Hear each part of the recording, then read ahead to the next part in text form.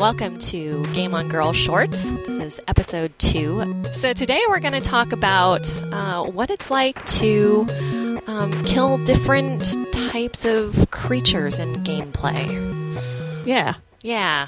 So I'm going to have Rhonda, I'm going to put Rhonda on the spot here and have her start with a story that she told me about a recent experience she had. Yeah, I brought it up to Regina. I was playing Mass Effect, and there was a scene, but it was a ways into the game, where suddenly I heard a female voice coming from the enemy line that I was shooting at. And normally I'm not distracted by any of that type of conversation or anything, and it drew me up. And I'm like, wait, I'm shooting at a woman?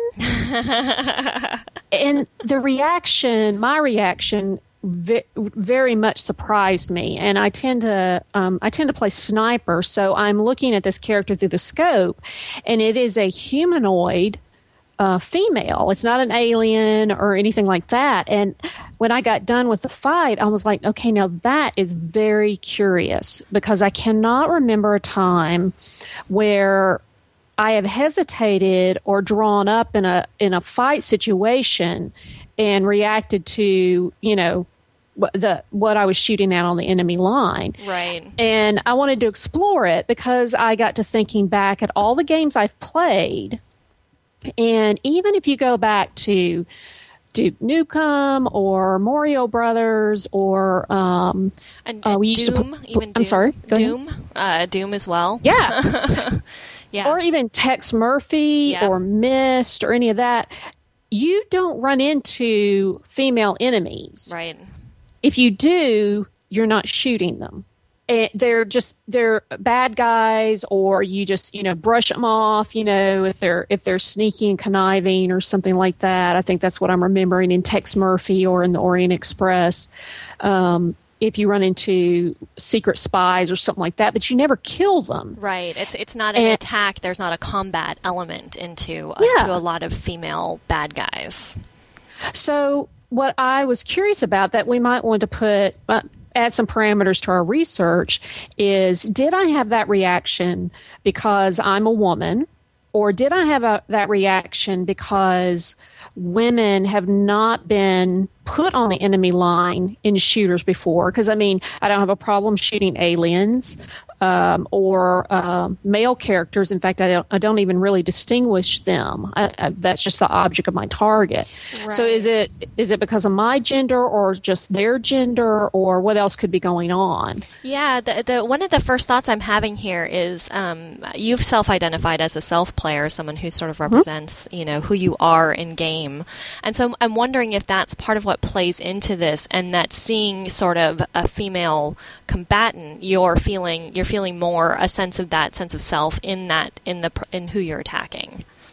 Yeah, that's another possibility too. So it's a little bit more of a complex question than you would immediately think. I was so surprised I'd never had that quandary before. So there's a lot to it, possibly. Yeah, there is. And I think, because I when you told me about it first, and I was trying to think back to games that I've played where there have been female characters that I've killed and things like that, and I can remember in early stages in WoW having some of the cutthroats or the people of a certain gang in sort of the beginner area being females, but they jump and attack you, and so attacking them didn't sort of catch at all for me. I did notice. I remember noting, oh, okay, so there are some females in this roving band of thieves or whatever else it was that I was attacking. It wasn't just sort of male characters. And then I remember that a lot of the bosses, there's quite a few bosses in the later dungeons in World of Warcraft that are female dragon that you kill in one of them, and different things like that. So, but I'd never really had a moment where I was like, oh, what am I doing here?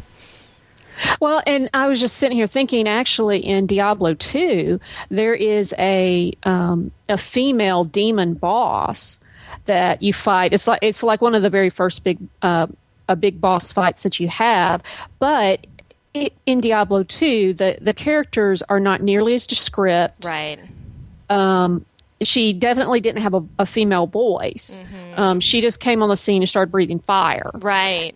And so that could hint also to what you're saying about the self-play, because she wasn't very humanoid. Right. Like the dragon, I had no qualms whatsoever in attacking because it's a dragon and she's, breathing fire at you. So you're not really, and it did have a female voice. The voiceover was female, but I didn't sort of relate to it, and there's no sort of self-identity. And even though I might want to imagine myself as a dragon,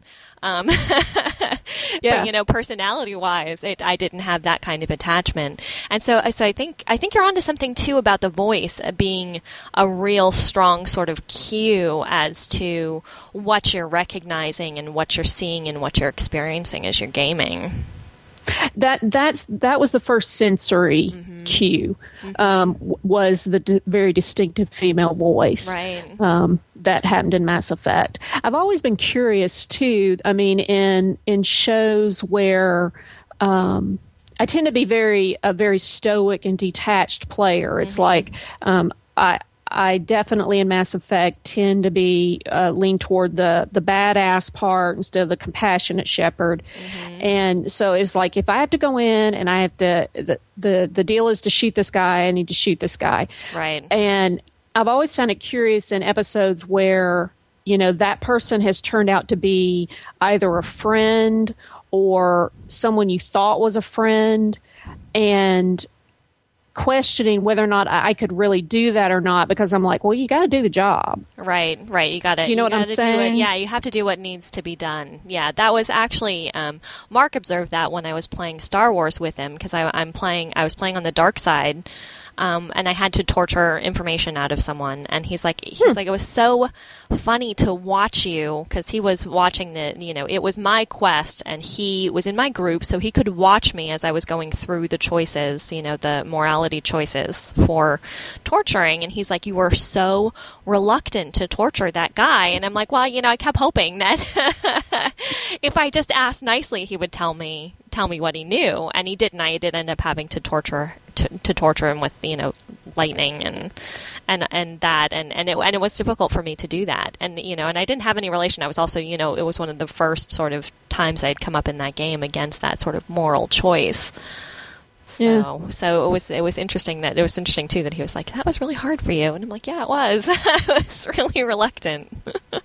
Did you experience anything like that when you played WoW?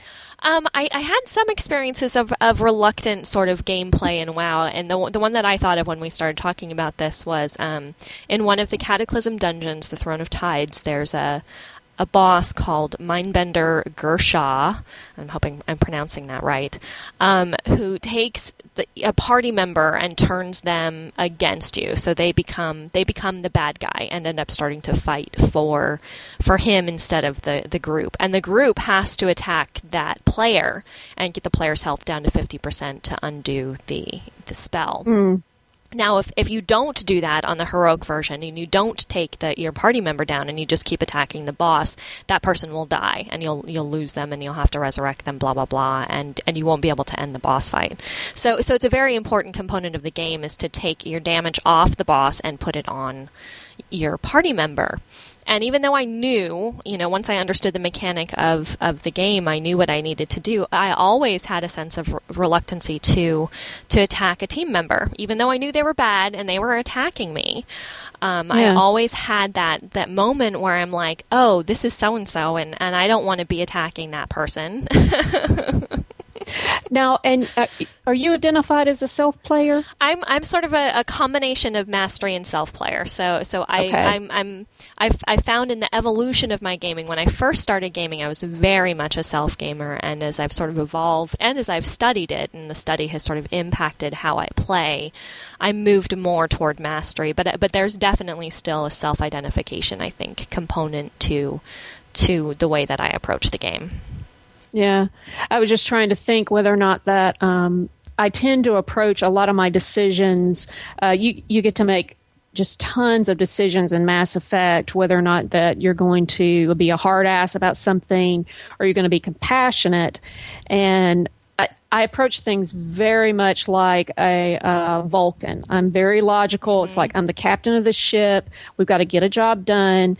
And the number of times that she's presented with compassionate options, I'm just like, this is ridiculous. This is a crew. And so I was wondering whether or not that what type of player that thought process is. Yeah. Is that a role player or? Maybe a little bit. Maybe that's part of the persona you adopt as you go in game. But from what I know about you, and as our friendship has sort of evolved, I see you as being that sort of logical, organized, procedural sort of personality as well.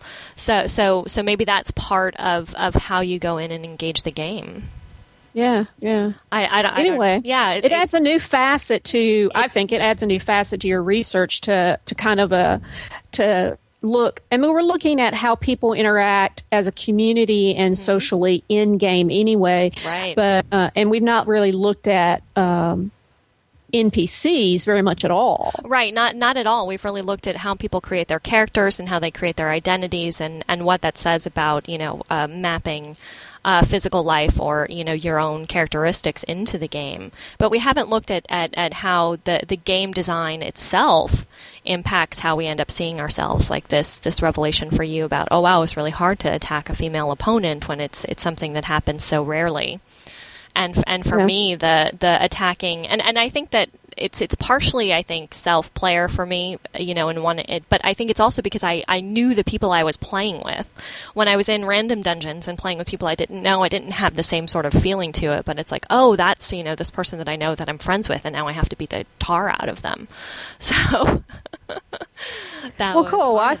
I'm glad you thought it was interesting too. Yeah. So we'll be able to pursue this with some of the other gamers that we listen to, and maybe if anybody else out there has got any experiences, they could let us know. Exactly. If you guys have feedback about this, what have your experiences been as you play, and based on the type of boss you're playing with, or playing against, or who you're playing with, or female, or male, or alien, any kinds of characters that you end up having to approach in game. What happens? Do you have these moments of consideration too? So thanks for listening to Game on Girl Shorts, episode 2. Let us know if you have any feedback, any comments or questions on this issue. And until next time, game on!